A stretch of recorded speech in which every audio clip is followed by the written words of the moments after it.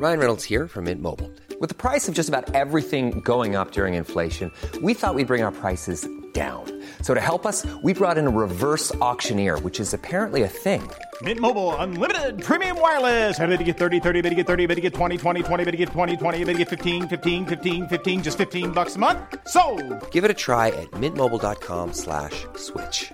$45 up front for 3 months plus taxes and fees. Promo rate for new customers for limited time. Unlimited more than 40 gigabytes per month. Slows full terms at mintmobile.com. Hi, everybody. Welcome to Dan Snow's History Hit. You know, whenever you read about the First World War, you see historians go, look at these stupid generals, all these people, politicians and generals, they failed to learn the lessons of the revolution that had gone on, the Industrial Revolution, the Military Revolution of the 19th century, that enabled armies to deliver unimaginable amounts of firepower on enemy targets, to cause terrible casualties.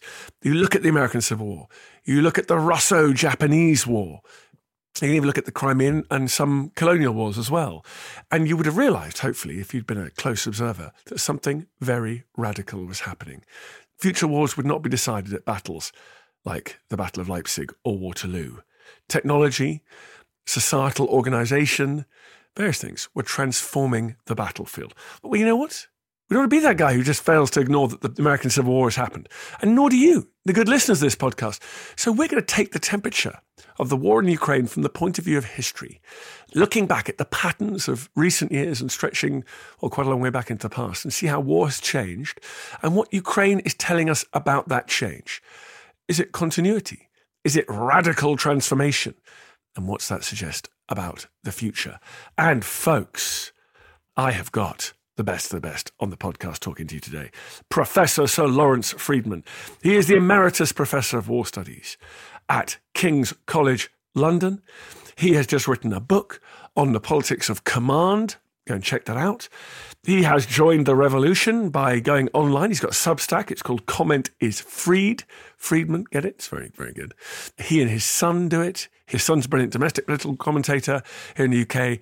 And Lawrence does the foreign, military and strategic stuff. So make sure you go and check out Comment is Freed. And together, Sir Lawrence and I are going to take you on a bit of a dash from the Stone Age right up to today. From flints and sticks and rocks to lingering drones and artillery. You're going to love it. Here is Professor Sir Lawrence Freedman. Enjoy.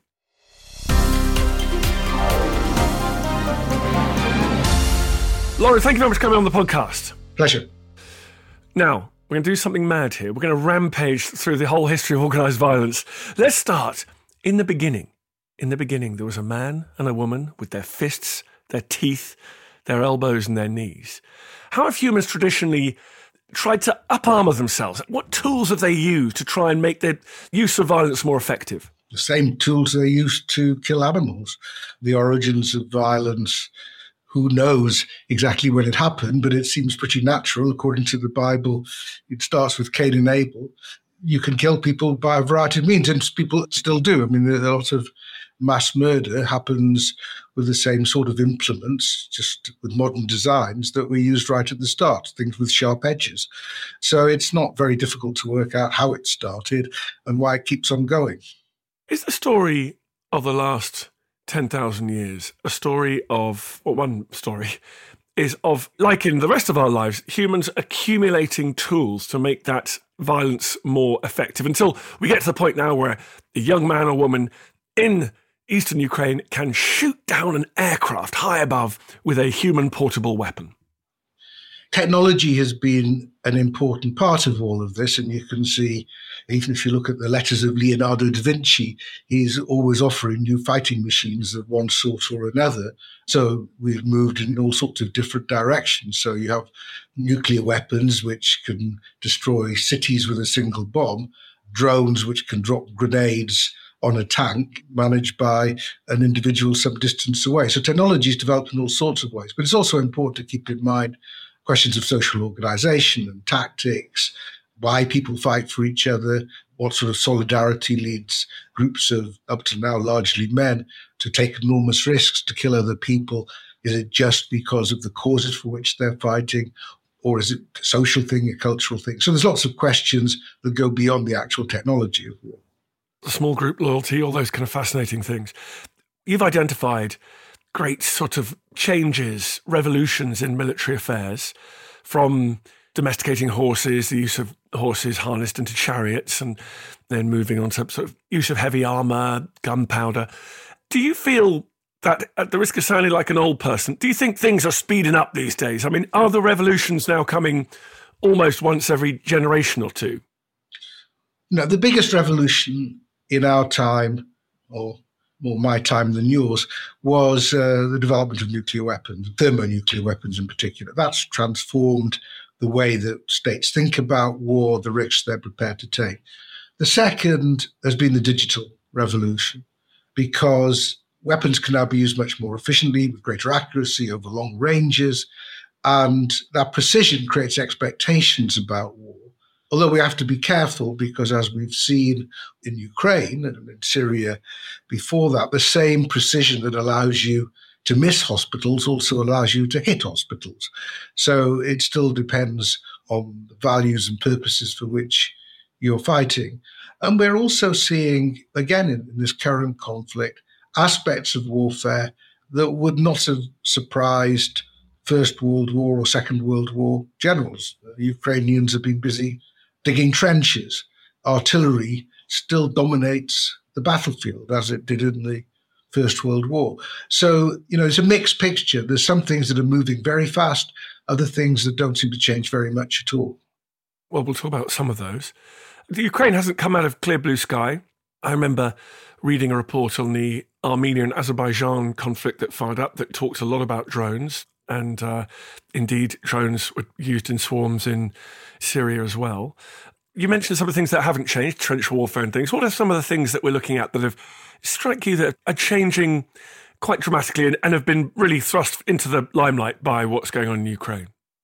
Well, I think drones have played an important part, not because they're a means of deploying weapons, so they do that as well and they can loiter above targets, but because of the surveillance they provide. So you see a lot of the combinations now of drones finding the targets and artillery or other weapons hitting them. So this has made a difference.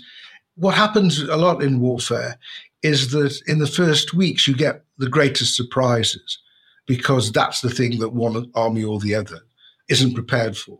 And clearly the Russians were not prepared for the forms of defense the Ukrainians had. Over time, they adjust. They improve, say, their electronic warfare capabilities, so Ukrainian drones aren't as effective now, possibly, as they were earlier on. But the Ukrainians are getting better drones in, so maybe that will make a difference.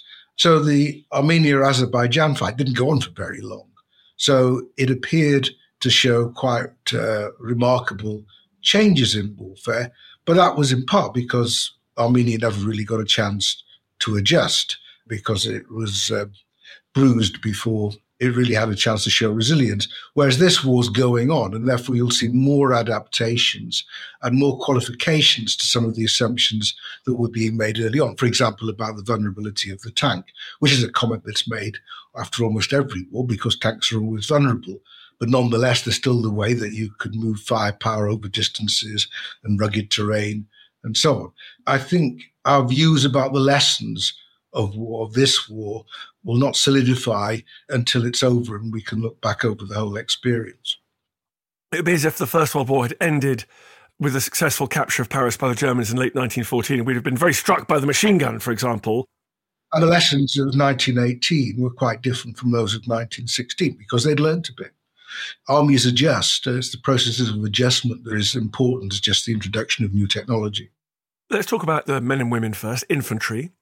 We went all the way back to the beginning. We briefly mentioned the foot soldier and gunpowder age.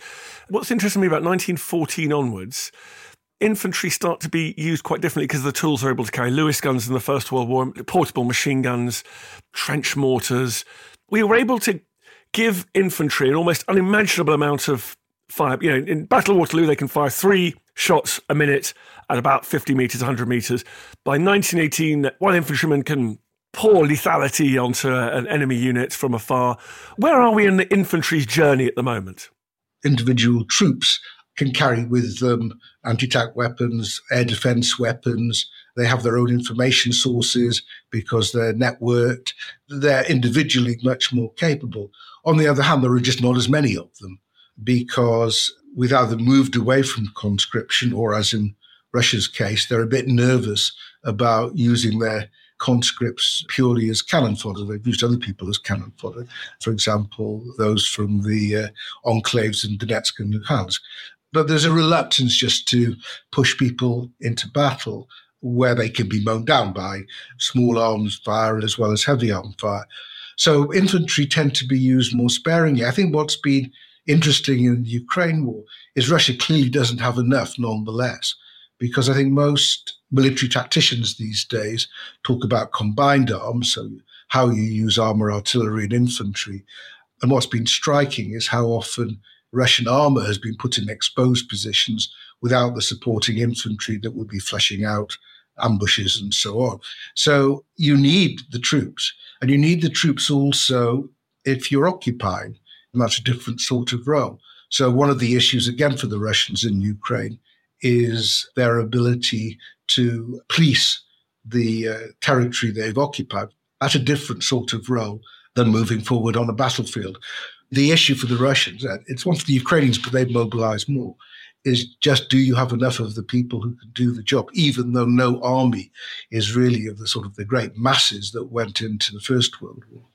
You mentioned the word network there, which I think is really important, and it also hits on the subject of your book, which is command, and how command has changed in an era where you can have eyes on and potentially statistics for all your frontline infantrymen in real time. So we'll come back to that in a second. But having done infantry, you mentioned tanks there. What about shock? What about all these clever armchair, suddenly overnight experts on Twitter were writing off the tank in the first few weeks of this war? Can you tell me why, and perhaps why those obituaries might have been written a bit too soon? Because tanks, incredibly vulnerable, even on the battlefields of the First World War when they first emerged. Yeah, because of the precision of weapons, including anti-tank weapons, if they're spotted, they can be hit. But there's a number of factors that come into this. First, they've got to be spotted. Secondly, as often as not, the most important anti-tank weapon is a tank. They fight each other. But I think also it depends on the design of the tank. An awful lot of the Russian tanks were designed at an earlier age with, for example, the crew sitting on top of ammunition, which is not necessarily a great place to sit. Hence all these videos of turrets being blown off. So there's a question of design, of the quality of the armor, of their speed, of their ability to hide. Again, one of the problems that the Russians seem to have had in Ukraine, certainly early on, is it was too boggy to go off the road. Well, as soon as you're on the road network, you become more vulnerable. So it's a much more complex picture. I think armies will want to be less dependent on tanks than they have been in the past, because there's different ways of getting firepower around a battlefield now than just having to move them in a tracked vehicle. But it's certainly too early to write off the tank. And as I said, the First World War saw terrible damage done to tanks. Even at Amiens, they're probably one of their finest hours. Tanks have always, as you say, been very vulnerable. If you look at the October 73 war, you have some horrific tank engagements where they're shooting at each other from yards apart. And that was in the open desert. A lot depends on the terrain. You couldn't have got anywhere without the tank in the Sinai. But once you got there, you were likely to face other tanks in some very vicious fighting. The tank is always going to be important in warfare because it's a way of getting around with firepower. But in other sorts of warfare, for example, urban warfare, which is becoming increasingly important and relevant with the urbanization of our societies, tanks may be less useful. You mentioned firepower. Let's get on to artillery, which there's been some lively debates during this conflict. People who say that the great lesson of the First War and recent history has been artillery is the key arm. Then people pointing out you still got to have infantry who trudge forward and take the ground or hold on to the ground that the artillery may indeed be able to capture, to wrest from the grip of the enemy. And we hear a lot about artillery in terms of aid as well. What makes artillery so important? Artillery is a way of battering your opponent from a distance. It's as simple as that. As you say, you can't occupy territory with artillery. You can batter societies, you can batter military defences with artillery, but if you can't then move forward because amongst the rubble there are enemy forces still waiting for you, which is what happened to the Russians, say, in Mariupol, then it's still going to be a hard, grim fight. But the Russians are incredibly dependent upon artillery because it fits in with their methods of warfare. And all you need is lots of shells. And if you're not too worried about discrimination, then it's even easier to use. What's, again, happening, and we haven't yet seen the full impact of that, is that the Ukrainians, who also were dealing with pretty vintage artillery to start with, are now getting much more modern Western artillery pieces, which are very accurate over pretty long distances. And whether or not these will be game changers, we have yet to see. There's already some evidence that particular fixed targets that you absolutely know where they are, they're not on the move, will be destroyed quite easily once you've got the coordinates. That's one of the things artillery can do with you, but it doesn't help you take the territory. And again, I think you found that's why the Russian shortages of infantry have caused them difficulties. So in a way, you're describing a situation not unlike the late years of the First World War and into the great battles of the Second World War and the Middle Eastern ones beyond. It's still recognisable at this point. General Rawlinson, who commanded the all-arms success at Amiens, this would have been familiar. Yeah, I mean, I think one of the things that we would expect more of, and we have seen a bit of, is air power. If you look at the American wars of recent times, air power has dominated. That's what's made all the difference. Whereas for some reason, and I think it's one of the things that people will be exploring more as they look back, Russian air power, though it hasn't been inactive, has not been as effective as people expect it to be, because that flying artillery is potentially even more lethal. So that's one of the differences one has seen in warfare over the last 100 years. It's introduced during the First World War, but somehow hasn't made the impact this time that one would have expected. It's part of the story, but not as big a part of the story as one would otherwise have expected. Is that because you think, has there been a little swing of that little pendulum between these man-portable anti-aircraft weapons, just as the Egyptians were able to in the October War in 1973, they were able to create, thanks to new technology, a very, very difficult environment for the enemy aircraft to operate over their lines? Yeah, and I think it's one thing when you're dropping bombs on cities, as in the big air raids of the Second World War. It's quite another thing altogether when you're trying to provide close air support to your forward troops, because that requires you often to operate at low altitudes. And as soon as you're operating at low altitudes, then you're vulnerable to air defences, including these days man-portable air defences. So you can create these sort of no-go areas or very difficult to go areas for aircraft. There are means of suppressing air defences, and it's often the case that the first move, and you've seen this in the American wars, you see it, for example, the Israeli attack on the Bekaa Valley in 1982, the first thing you do is take out the enemy air defences. And if you can do that, which is often the thing to do when you're catching the enemy by surprise, then you create an area where you're going to be less vulnerable. So as with all of these things, it's not a simple duel of defence versus offence. And variations in quality can make an enormous difference. But by and large these days, it's quite difficult to provide close air support for your army if it's facing an army that's also quite well defended with its own air defence systems. Do you buy this idea? You see it perhaps in the 18th century, Frederick the Great and Napoleon, there's an idea that actually technology, the ideologies, the culture lent the offensive a certain advantage. Then you get the American Civil War, great industrial ability to create a beaten zone with artillery and repeating rifles that can reach some range. Defence gets the advantage. Do you buy this idea the pendulum switches between defence and offence? And are we in the middle of a pendulum swing at the moment? By and large, the defence has natural advantages. It should know the terrain, it should have prepared positions. Offensive operations normally require moving out into the open where you can be seen and are therefore vulnerable. When you're defending cities, there's all sorts of places to hide and catch your opponents, which is one of the reasons why urban warfare gets so vicious, because the things that you can do in open terrain, you just can't do in a city. So by and large, you would say the defense has natural advantages, which is why when countries are mounting invasions of others, they try to get surprised because they want to take as much territory as quickly as possible before the opponent cottons on to what's going on. As soon as the defenses are organized, it becomes much harder, which is again why there's a debate in Ukraine as to why they weren't better prepared in the south for the Russian invasion, although they were prepared well enough in the north. Listen to Dan Snow's History. We're talking about Ukraine and the history of war. More coming up.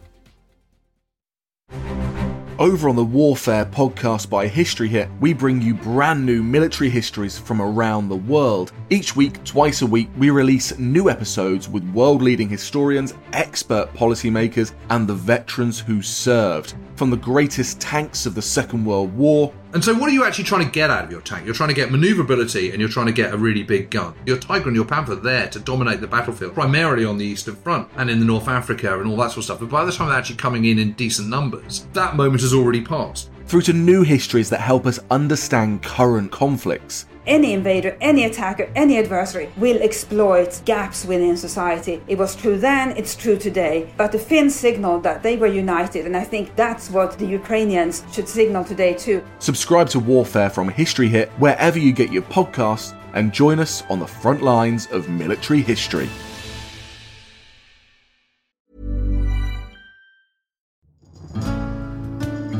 I'm Professor Susanna Lipscomb, and on Not Just the Tudors from History Hit, I'm looking for answers to the big questions about every aspect of life in the early modern period. Like, how did the memory of Anne Boleyn continue to influence the court of her daughter, Elizabeth I? How were fairies brought to life on the Elizabethan stage? And how did the arrival of male-only doctors threaten the lives of women? In other words, not just the Tudors, but most definitely also the Tudors. Twice a week, every week. Subscribe now and follow me on Not Just the Tudors from History Hit, wherever you get your podcasts. Many of us have those stubborn pounds that seem impossible to lose, no matter how good we eat or how hard we work out. My solution is PlushCare. PlushCare is a leading telehealth provider with doctors who are there for you day and night to partner with you in your weight loss journey. They can prescribe FDA-approved weight loss medications like Wegovy and Zepbound for those who qualify. Plus, they accept most insurance plans. To get started, visit plushcare.com/weightloss. That's plushcare.com/weightloss. Looking for the perfect gift to celebrate the moms in your life? Aura frames are beautiful, Wi-Fi connected digital picture frames that allow you to share and display unlimited photos. It's super easy to upload and share photos via the Aura app. And if you're giving an Aura as a gift, you can even personalize the frame with preloaded photos and memories. And also remember, when using messaging apps, they shrink the photos. You cannot print those out. You cannot blow them up. This is high quality imagery going to one of the most important people in your life. The Aura app is super easy to set up. It takes about 2 minutes. And you're going to love it. There's free unlimited storage, add unlimited photos and videos, and invite as many people as you want to a frame. Right now, Aura has got a great deal for Mother's Day. Listeners can save on the perfect gift by visiting auraframes.com to get $30 plus free shipping on their best-selling frame. That's AURA frames.com. Use code DANSNOW at checkout to save. Terms and conditions apply.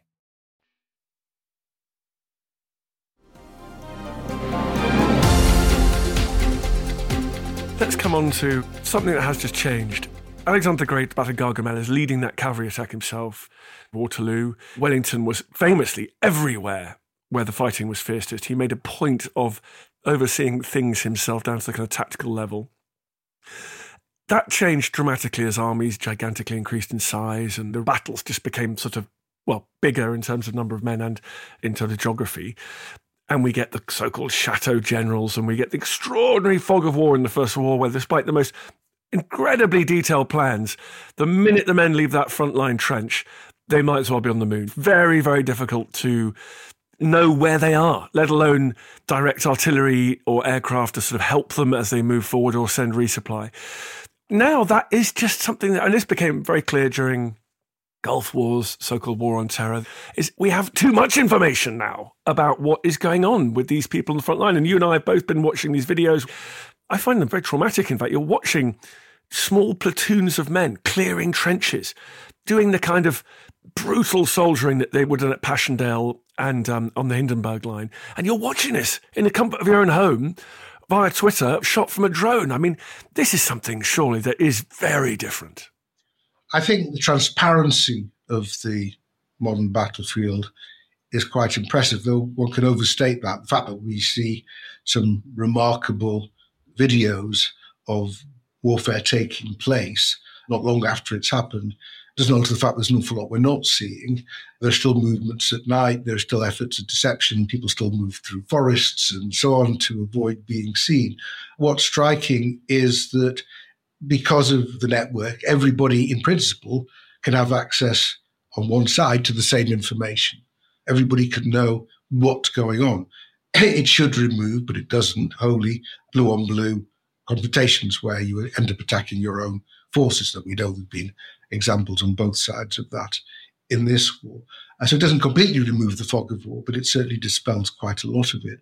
But a commander now, again, in principle, ought to have a pretty good idea of what's going on in all areas where operations are taking place, see where the vulnerabilities are developing, see where reinforcements might be needed, knowing when there's been setbacks, knowing when there's been breakthroughs in ways that just would have been unimaginable in the past. Now, of course, they're then very vulnerable to any problems with their network. If it has a cyber attack or if it's brought down in some way, then all of a sudden they've no idea what's going on and possibly blinder than they would have been before. And one of the problems the Russians had in the early days of the war was that they ended up using Ukrainian communication networks. So they had no operational security, made it harder to communicate, which is why Russian generals kept on having to go to the front to see what was going on and kept on being killed themselves. So if all goes well, there's extraordinary transparency, immediate communication, real-time communication, an appreciation of the situation that earlier generations of generals could only have dreamt of. But it doesn't always work. And if you're used to it and depend on it, it may be quite difficult to go back to some of the tried and tested methods that previous senior officers would have had to use. One of the most amazing images for me is that shot during the operation to kill Osama bin Laden of Clinton and Obama sitting there in that war room watching the real-time footage coming in. And I thought that is something that no emperor or king or pharaoh has ever been able to do before. This brings us really to the thrust of your book, which is, again, what's changed and what stayed the same about this relationship, about being in charge and getting the politics of war right, as well as the business of fighting and how inextricably linked they are. How has your thinking changed seeing what's happened, well, not just this war, but the ones you've looked at in the 20th century, early 21st, leading up to this moment? Well, I think what's interesting is that there's all sorts of debates about the extent to which politicians in particular should interfere in command decisions and operational decisions. And there's clearly an area of professional judgment which the politicians don't have. On the other hand, they're the ones who set the objectives and whose reputations are at stake if the whole thing fails. So you have a natural interest. And Obama was watching. He wasn't, saying move left or move right, but he had a natural interest in what was going on. You have and always have resentment amongst field commanders as somebody back in the national capital telling them what to do or demanding that they don't move until they've got new orders and so on. So one of the big issues always in command is the amount of initiative that you delegate or prepared to allow your quite junior officers to take. And in a way that becomes more difficult when the senior commanders can watch everything that's going on or when communications are easy.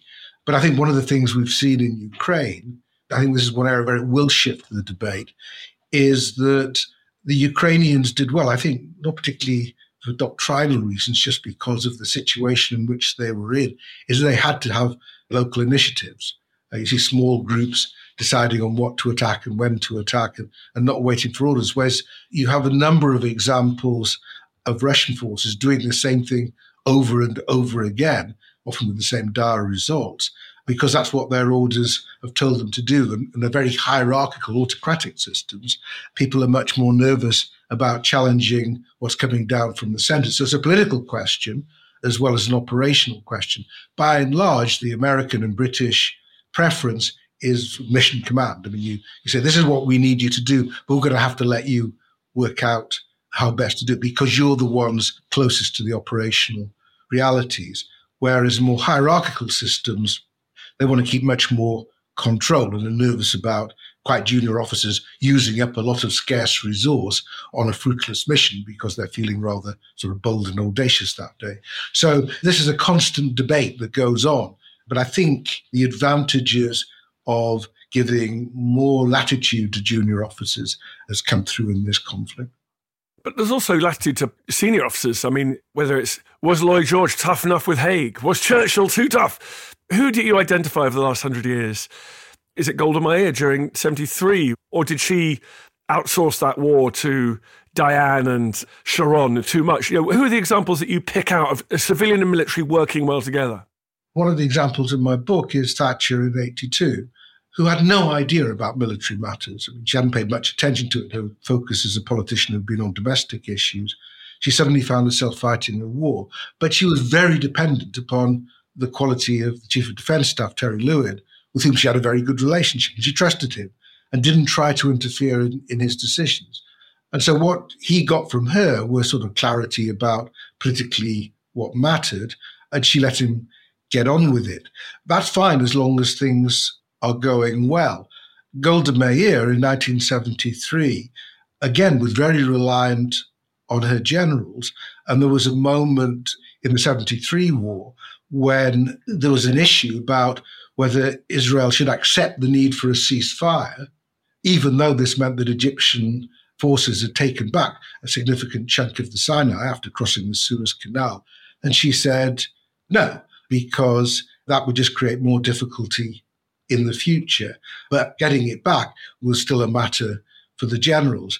By and large, it doesn't work that well when the generals are constantly countermanding their officers. It works better when they're setting objectives and being prepared to sack officers who don't meet the requirements. The worst situations are when you have autocrats, dictators who have put on uniforms, someone like Saddam Hussein, who had no relevant military experience, yet dressed up like a field marshal, and they believe that they can make operational decisions of the same quality that somebody who's professionally involved. Or you have generals like Galtieri in Argentina or Khan in Pakistan in 71 who become the leaders of their country and have forgotten about military things because they've been involved in administrative matters and are out of touch. So there's no simple model. By and large, I would say the democratic model of civilians setting objectives, keeping the generals accountable,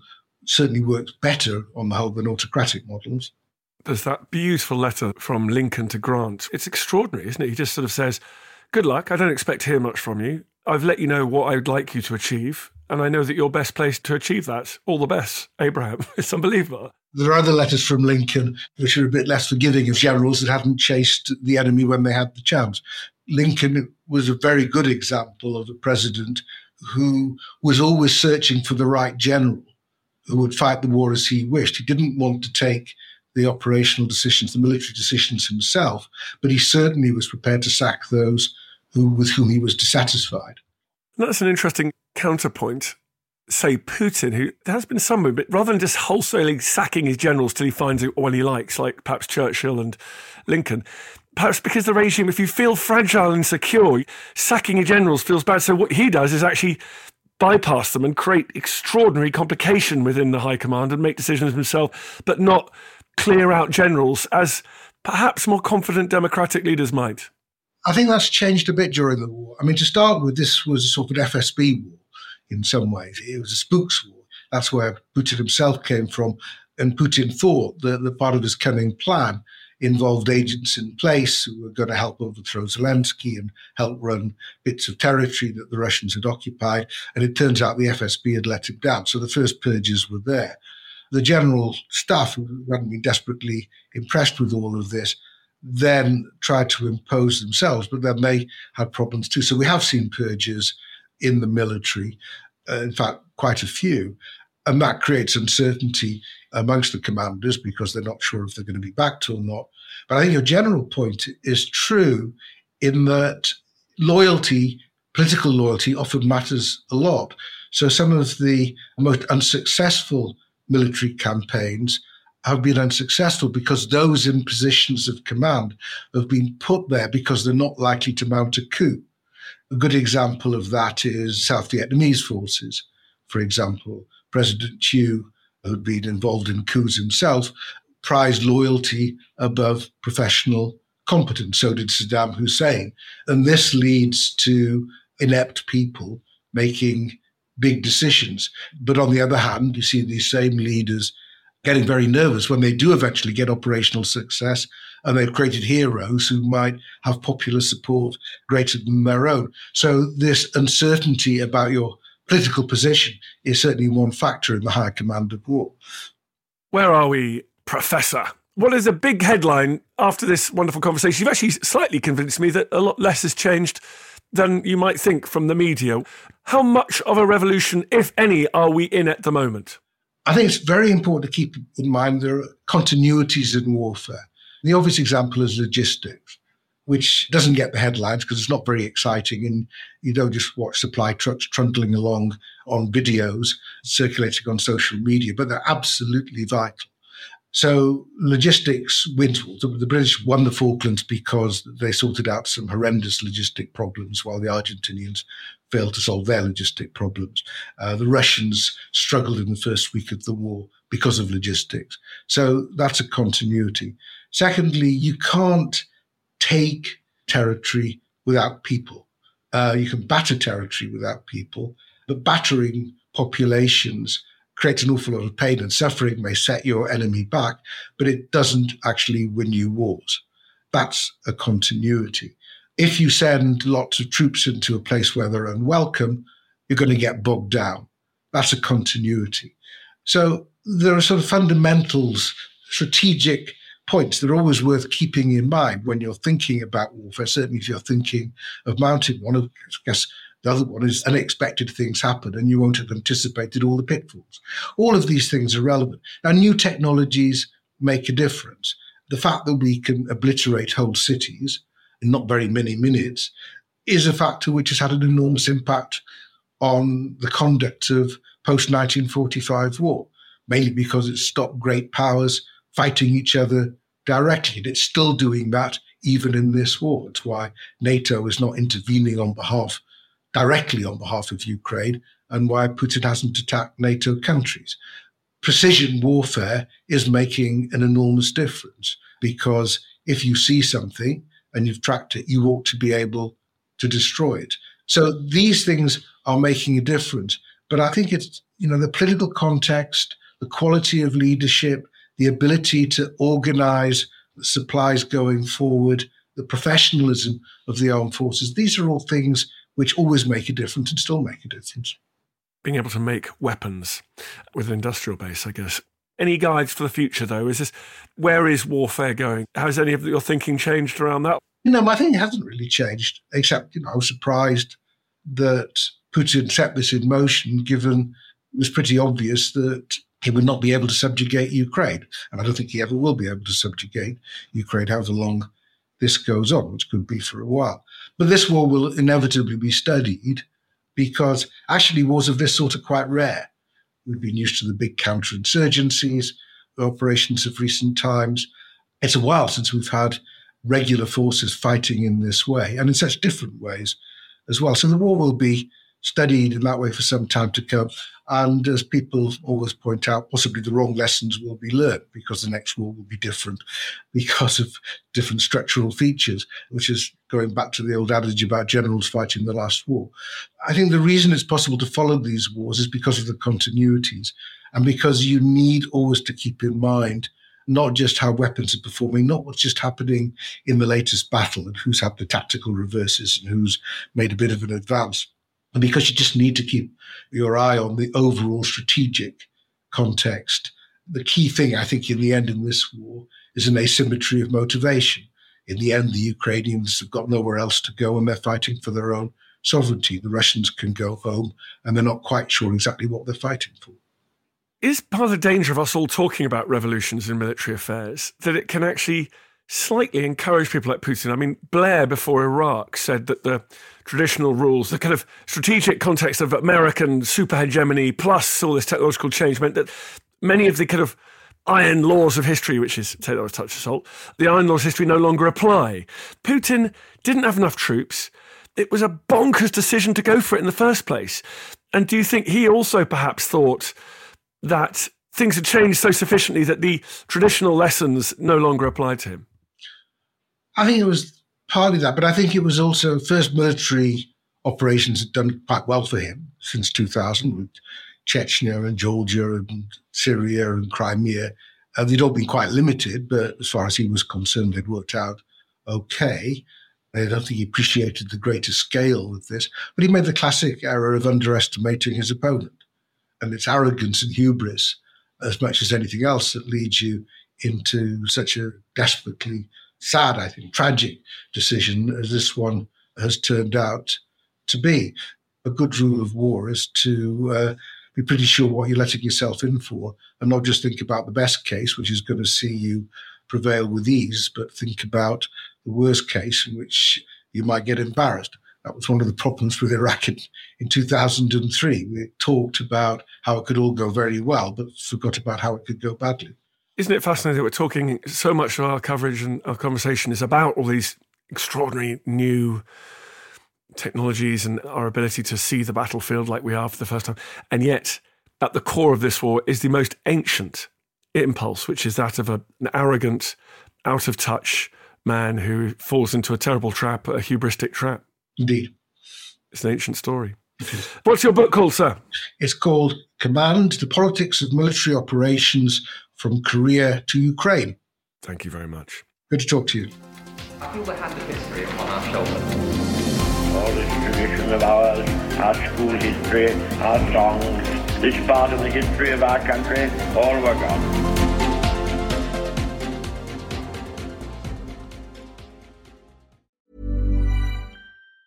Planning for your next trip? Elevate your travel style with Quince. Quince has all the jet-setting essentials you'll want for your next getaway, like European linen, premium luggage options, buttery soft Italian leather bags, and so much more. And is all priced at 50 to 80% less than similar brands. Plus, Quince only works with factories that use safe and ethical manufacturing practices. Pack your bags with high-quality essentials you'll be wearing for vacations to come with Quince. Go to quince.com/pack for free shipping and 365-day returns. Thank you for listening to this episode of Dan Snow's History Hit. Please follow this show wherever you get your podcasts. It really helps us, and you'll be doing us a big favour. Don't forget, you can also listen to all of these podcasts ad-free and watch hundreds of TV documentaries when you subscribe at historyhit.com/subscribe. As a special gift, you can also get your first 3 months for just £1 a month when you use code DANSNOW at checkout.